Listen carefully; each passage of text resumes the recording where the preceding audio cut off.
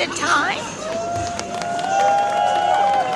This is the My New Norm podcast, and I'm your host, Barry Scott Young.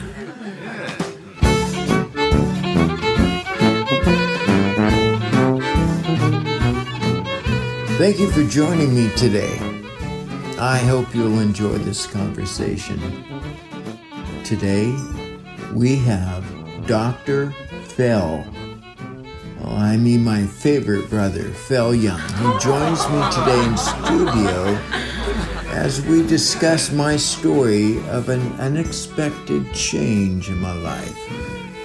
That it really presented me with the option to thrive or hide.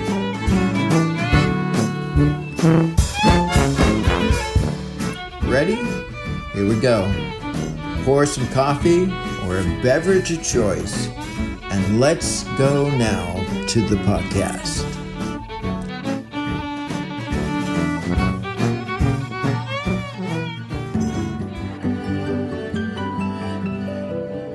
We talk all the time, but it amazes me how crazy life has been, not only for us, but many people we know, and even those we haven't met yet. They all have a story about what's been going on in the last 16 months or so.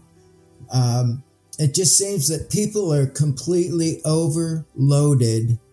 They're overwhelmed, and it seems to be because the pace of life, pressures of life, and the pain of life. So today, that kind of helps us with this thought. I'm thinking back on my last 16 months. I already know what's happened. The viewers don't, many of them. But what was your perspective? What was happening in me the last 16 months? Well, 16 months ago, I was overwhelmed with all of the pressures that you were facing. You had a career change that you were dealing with. You were dealing with your health. You were dealing with your family, your marriage. Separation. And you even told me you were looking for permanent housing, and to find permanent housing in Southern California is a major task. So you had a lot of pressure on your life 16 months ago. Well, let me just tell everyone if they don't know, May 19th of 2020, I was busy working a project of taking an old RV and converting it to my office, because at the time, being a business coach, I thought it would be great with the overhead too, to kind of drive to the beach and work. So this would have been my office.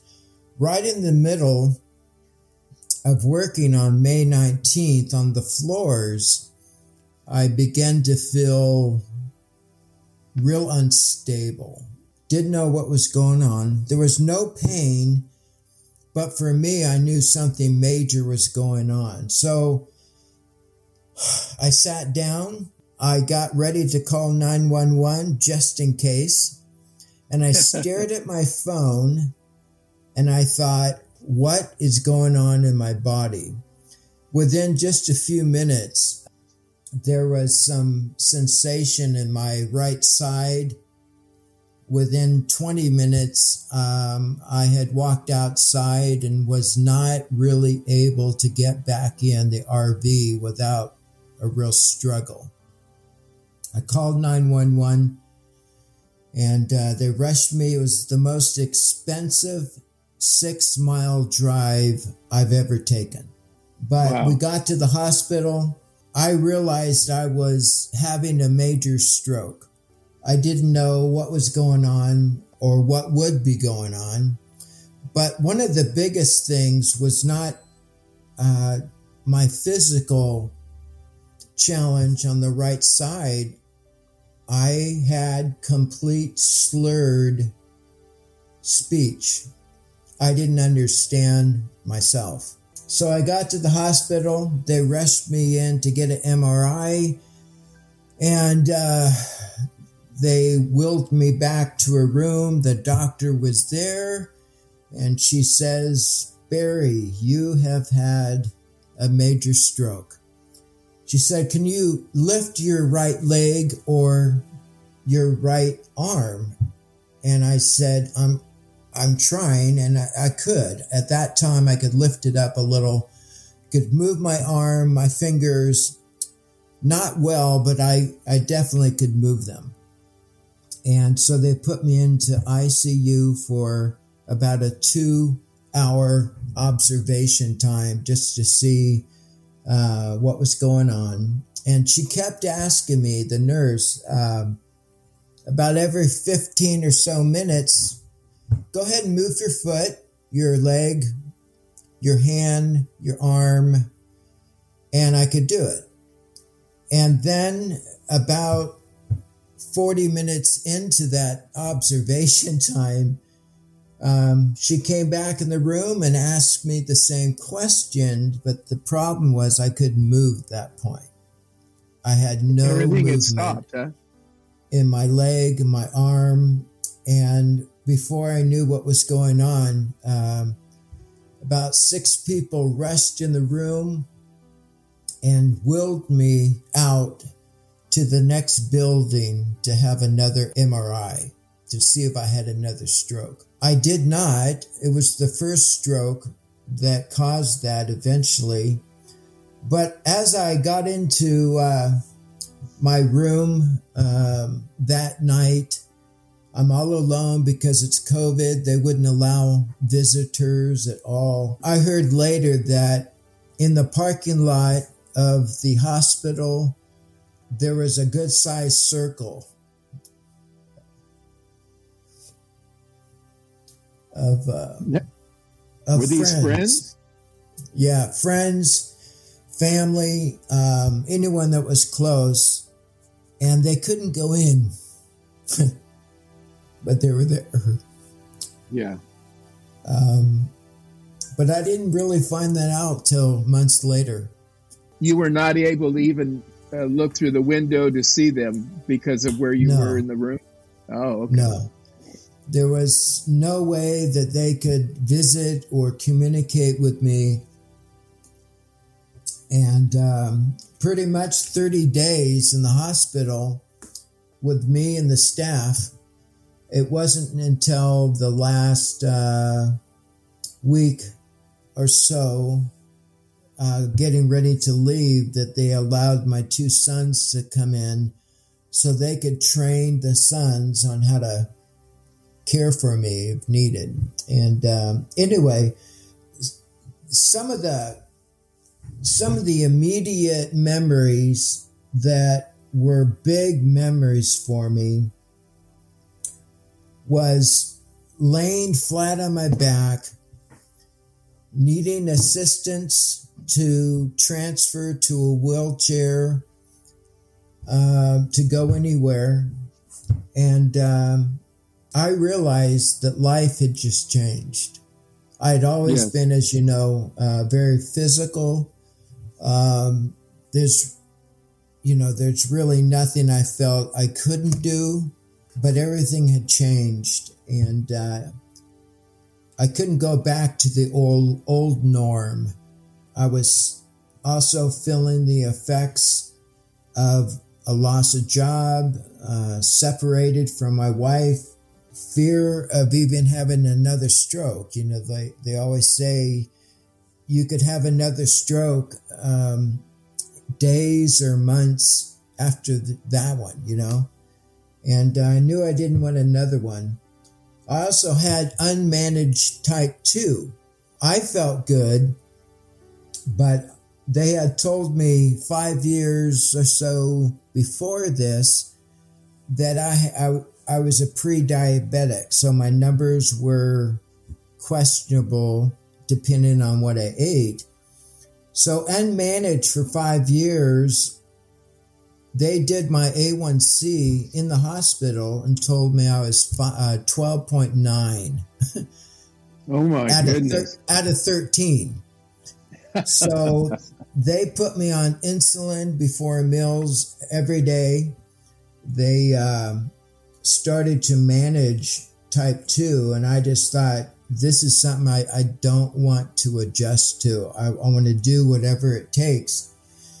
But more than anything, you probably remember this, they found a hole in my heart that had been there from birth that I never knew about. And the hole had caused a blood clot that caused the stroke. So blood thinners were part of my life, just so there would be no blood clots again, or they would repair it. But there's some risks involved in that as well. Anyway, I just realized, wow, my life changed. I'm going through all this stuff. And this is where you and I come in. You were always incredible to stay in touch. As you know, at that first year, first 8 months, it was very, very difficult to communicate. I lost my confidence. My brain had a hard time processing and generating a response in a live conversation. So I decided immediately that I could not use the phone. So I had to go to texting. And that also meant now my good arm is no longer. I had to train my left hand how to hold the phone and text at the same time and slow everything down in my brain so that I could begin to communicate. And that's where you and I came in. You used to call every morning at breakfast, and we would text for 20 minutes or so. And well, I remember that time very well, even though it's been 16 months ago. I remember the frustration that you had emotionally just trying to communicate your thoughts, communicate what was going on. And yet at the same time, I knew that you were being challenged to use now your left hand to text and at the same time to reach for a word to communicate to me. Because I know that I probably bugged you to death because I would always, I would, but I would wake up with questions because I couldn't be with you. No one could be with you. And I just felt, well, I need to connect to my brother, and I want to be able to ask a question that, he can answer, and at the same time that would give me an insight as to where you were. But I remember the first month, how difficult, the difficulty of the emotional side of just you trying to communicate to family and to loved ones. And I know that your inbox was probably loaded with people from all over wanting to know how you were doing, wanting to know, what was happening. And at the same time, that emotional time for you just to communicate. But I enjoyed being able to connect with you. And I'm glad I got to go through that with you. Yeah, a lot of texting back and forth is what I was eating that morning. I was trying to figure it out too. Man, during that time, there was a good-sized challenge for me to decide where and what I'm going to do on the other side of this. And one of the things that I grabbed onto was that life doesn't get better by chance. It gets better by change. And I realized if there's anything that's going to help me is what I'm control over, to let go of the things that I'm not control over, but to focus on what can I change that's going to help me become independent and get back to the thought of what is my new norm. No, that's why this podcast is called My New Norm. It's a challenge for all of us, whatever they have gone through, to realize I don't want to stay in a default mode of can't change my life, but walk into a mode that says, I can change some things. Let me start focusing and working towards a new norm. And that's the excitement about this podcast. It gives me a platform for those who know me or don't, to be challenged with our own stories to make a better version of ourselves, really. It's also, for me, a tremendous challenge to even do this, because my confidence is growing. I'm learning how to speak. I'm learning how to get around. It's an everyday opportunity for me to say, I'm going to start where I'm at with this podcast. I hope over the months and years that you could hear this first episode and compare it with season 10 and go, wow, I don't even recognize him, because I want to work on focusing where I'm at, looking where I want to go, and I want to stay busy doing the things that will get me there. Well, my observation when I finally was able to visit you in your apartment, I was so impressed with your determination to get your balance, your determination not only to have clear speech, but your determination to get strength on that weak side. I remember, sitting on the couch, and all of a sudden you would stand up about every 10, 15 minutes. You would stand up and go over to the counter and go through 5-10 minutes of exercises while we were talking. But you had such a determination. You faced your obstacles. You faced your weakness, and you did not just say, well, whatever will be, will be. You started making changes.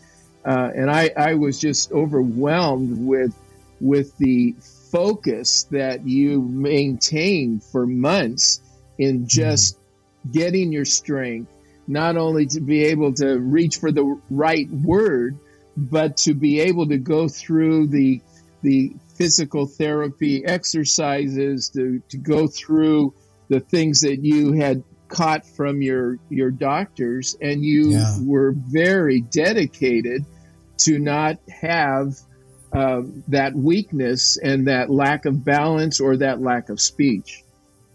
People have to realize that they have to also realize that you had that stroke when just after you had turned 65. So it was you were at there. Well, I just think they need to know that everybody looks at you that knows you and thinks that you're still, 23, but they need to know that age is a turning point in a man's life anyway. And then to face a major stroke, and to face a major career change, and a major dealing with family and your marriage and all of that. And then at the same time, I want my speech back. I want my strength back. I want to walk without a cane. All of that was still going on in your process of where you are today. And I, as a brother, I'm very proud of the of the steps that you have taken during these 16 months. Well, thank you. I'll tell you, I learned right away what PT was, what OT was, and ST was. My therapist, if it be physical, occupational, or speech, they really know what they're doing. But even if it was just good information, I still had to apply it. And that's another thing I learned and continue to learn. With all the information readily available to us, it does us no good if we don't spend time to apply it. So yes, that's a big thing. I think my brain came up with, we are informationally rich, but application poor. The only way change will come is if we take the information and we begin to use it, apply it. My brain had a hard time understanding just how fast or slow the process is. Even today, I have a problem with that. It seems like it's such a slow process, but when I talk to you or another family member, or looking at an old picture in the hospital and I have a thought, it speeds it up. But living it slow. Yes. I came home from the hospital in a wheelchair. I then moved to what's called a Hemi, which looks like a stepladder, to a 4-point cane, and vacillated between the cane singly and a 4-point. And today, unless I'm going to a store, I have no cane. It's just me. I do have a brace to help me with my drop foot, but even if I take that off, I can still move around without a cane. And that may not seem like a lot, but I know it's taken 1.5 years. The brain, I learned so many things about the brain. The brain that you and I have has the ability to repair or develop new pathways where there has been damage. In the stroke's life, you still have your right side. The problem is in the brain. It's lost its connectiveness to a function. So my exercise or therapy is to continue to do things until I have developed a communication from my brain to the arm, leg, toes, whatever. So it's a slow process, but if you think about what your brain's doing, it blows you away. Wow. You know? So you experience being tired physically, but it's that work of the brain and all of the connecting the dots, all of that work was exhausting as well, right? Yeah. Oh, yeah. It's usually about 8:30 or 9 o'clock at night. I will feel my brain saying, I need a rest. I've been working all day just to develop the new norm. I need a break. There are times in therapy, especially with my arm or hand, where they will have me pick up a small cube and move it over to the other side of the container. Well, that's no real big chore for my left hand, but my right hand, it is not only hard, I can feel my brain trying to connect. I literally know where it is in my brain, and I'm pushing the brain to get a hold of that function. There's just a lot. I thought maybe I would have a year of therapy. It's more of a lifetime. They say probably the first 5 years, you're still moving, finding new movement and getting stronger. And it can be 10 years as well if it's 5, you know. Wow, that's a long road. Yeah, it is. But what are you going to do? You can't go back. Yeah. Exactly. You can't go back. And if I have any say in this, it's that I want to move forward.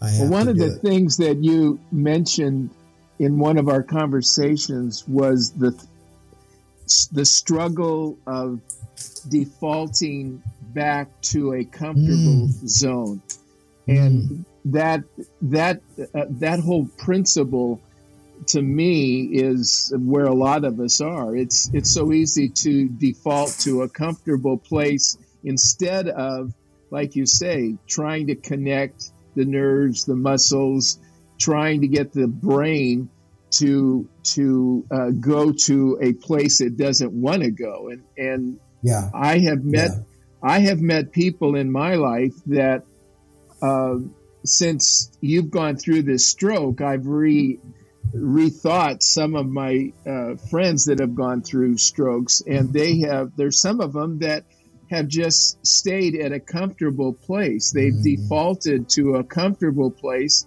and they still are very limited with their disability that has come as a result of a stroke. They just got comfortable, and they didn't want to go through the pain process that you're describing and the exhaustion that the brain has signaled to you. It's time to go to bed. It's time to stop. Well, I actually learned a lot about the brain in my becoming a certified business coach. There, you're going to learn how powerful your brain is. The brain's main function is to keep you safe in your environment, and it picks up on patterns so it can repeat. Those are the things that become easier and easier for us to do. You'd call it a habit or routine. Right. Well, in my experience, after the stroke, the first thing my body did was trying to find out what happened. It then found that because I was leaning on the left side, not only for balance, but it's the only thing it could really communicate to. So it took more resources to give to the left side. Now that's survival mode. That's where you can end up. But the problem with that is therapy helps you to push past that, pull more resources from your left side so that you can start working on the right side. That's something I learned, and I now know the brain is not always going to tell you the right thing to do. You have to learn to talk to yourself in the morning and not be confident just to have yourself talk to you. Or else I'd still be in bed.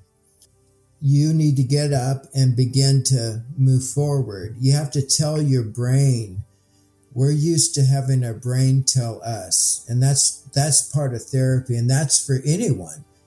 You know, when you decide to lose weight, you struggle with your brain. Sure. It has triggers that, I want the candy bar or the piece of cake, if it's an emotional eating, that's what's going to happen or whatever. Those are triggers. But to break that pattern, you have to replace it with another pattern. That's what my brain is doing when I'm pushing it for new functions on my right side. I have to replace the you can't do it to yes, you can do it. It's going to be a new groove in your brain. And each time you do it, you're going to find that it becomes more of a pathway. So that was another thing. I'm glad you brought that out. Well, people are listening to my story and they're thinking, wow, I'm glad it didn't happen to me. Or maybe it did. But I know that the listeners today can really identify with finding out where they are, where they want to go, and getting a plan together that will help get them there. That could be a new job. It could be a health issue. It could be a project or a relationship. It could be anything, but it's really, we're all the same. We start the same place. You realize where you are. Where are you starting? Where do you want to go? Having a plan that's going to get you there and sticking to it. I just want to thank you for being here to help really share my story today. And thank you, the listener, for being here. And please help us get the word out. Until the next episode, this is Barry Scott Young. And remember, life doesn't get better by chance. It gets better by change.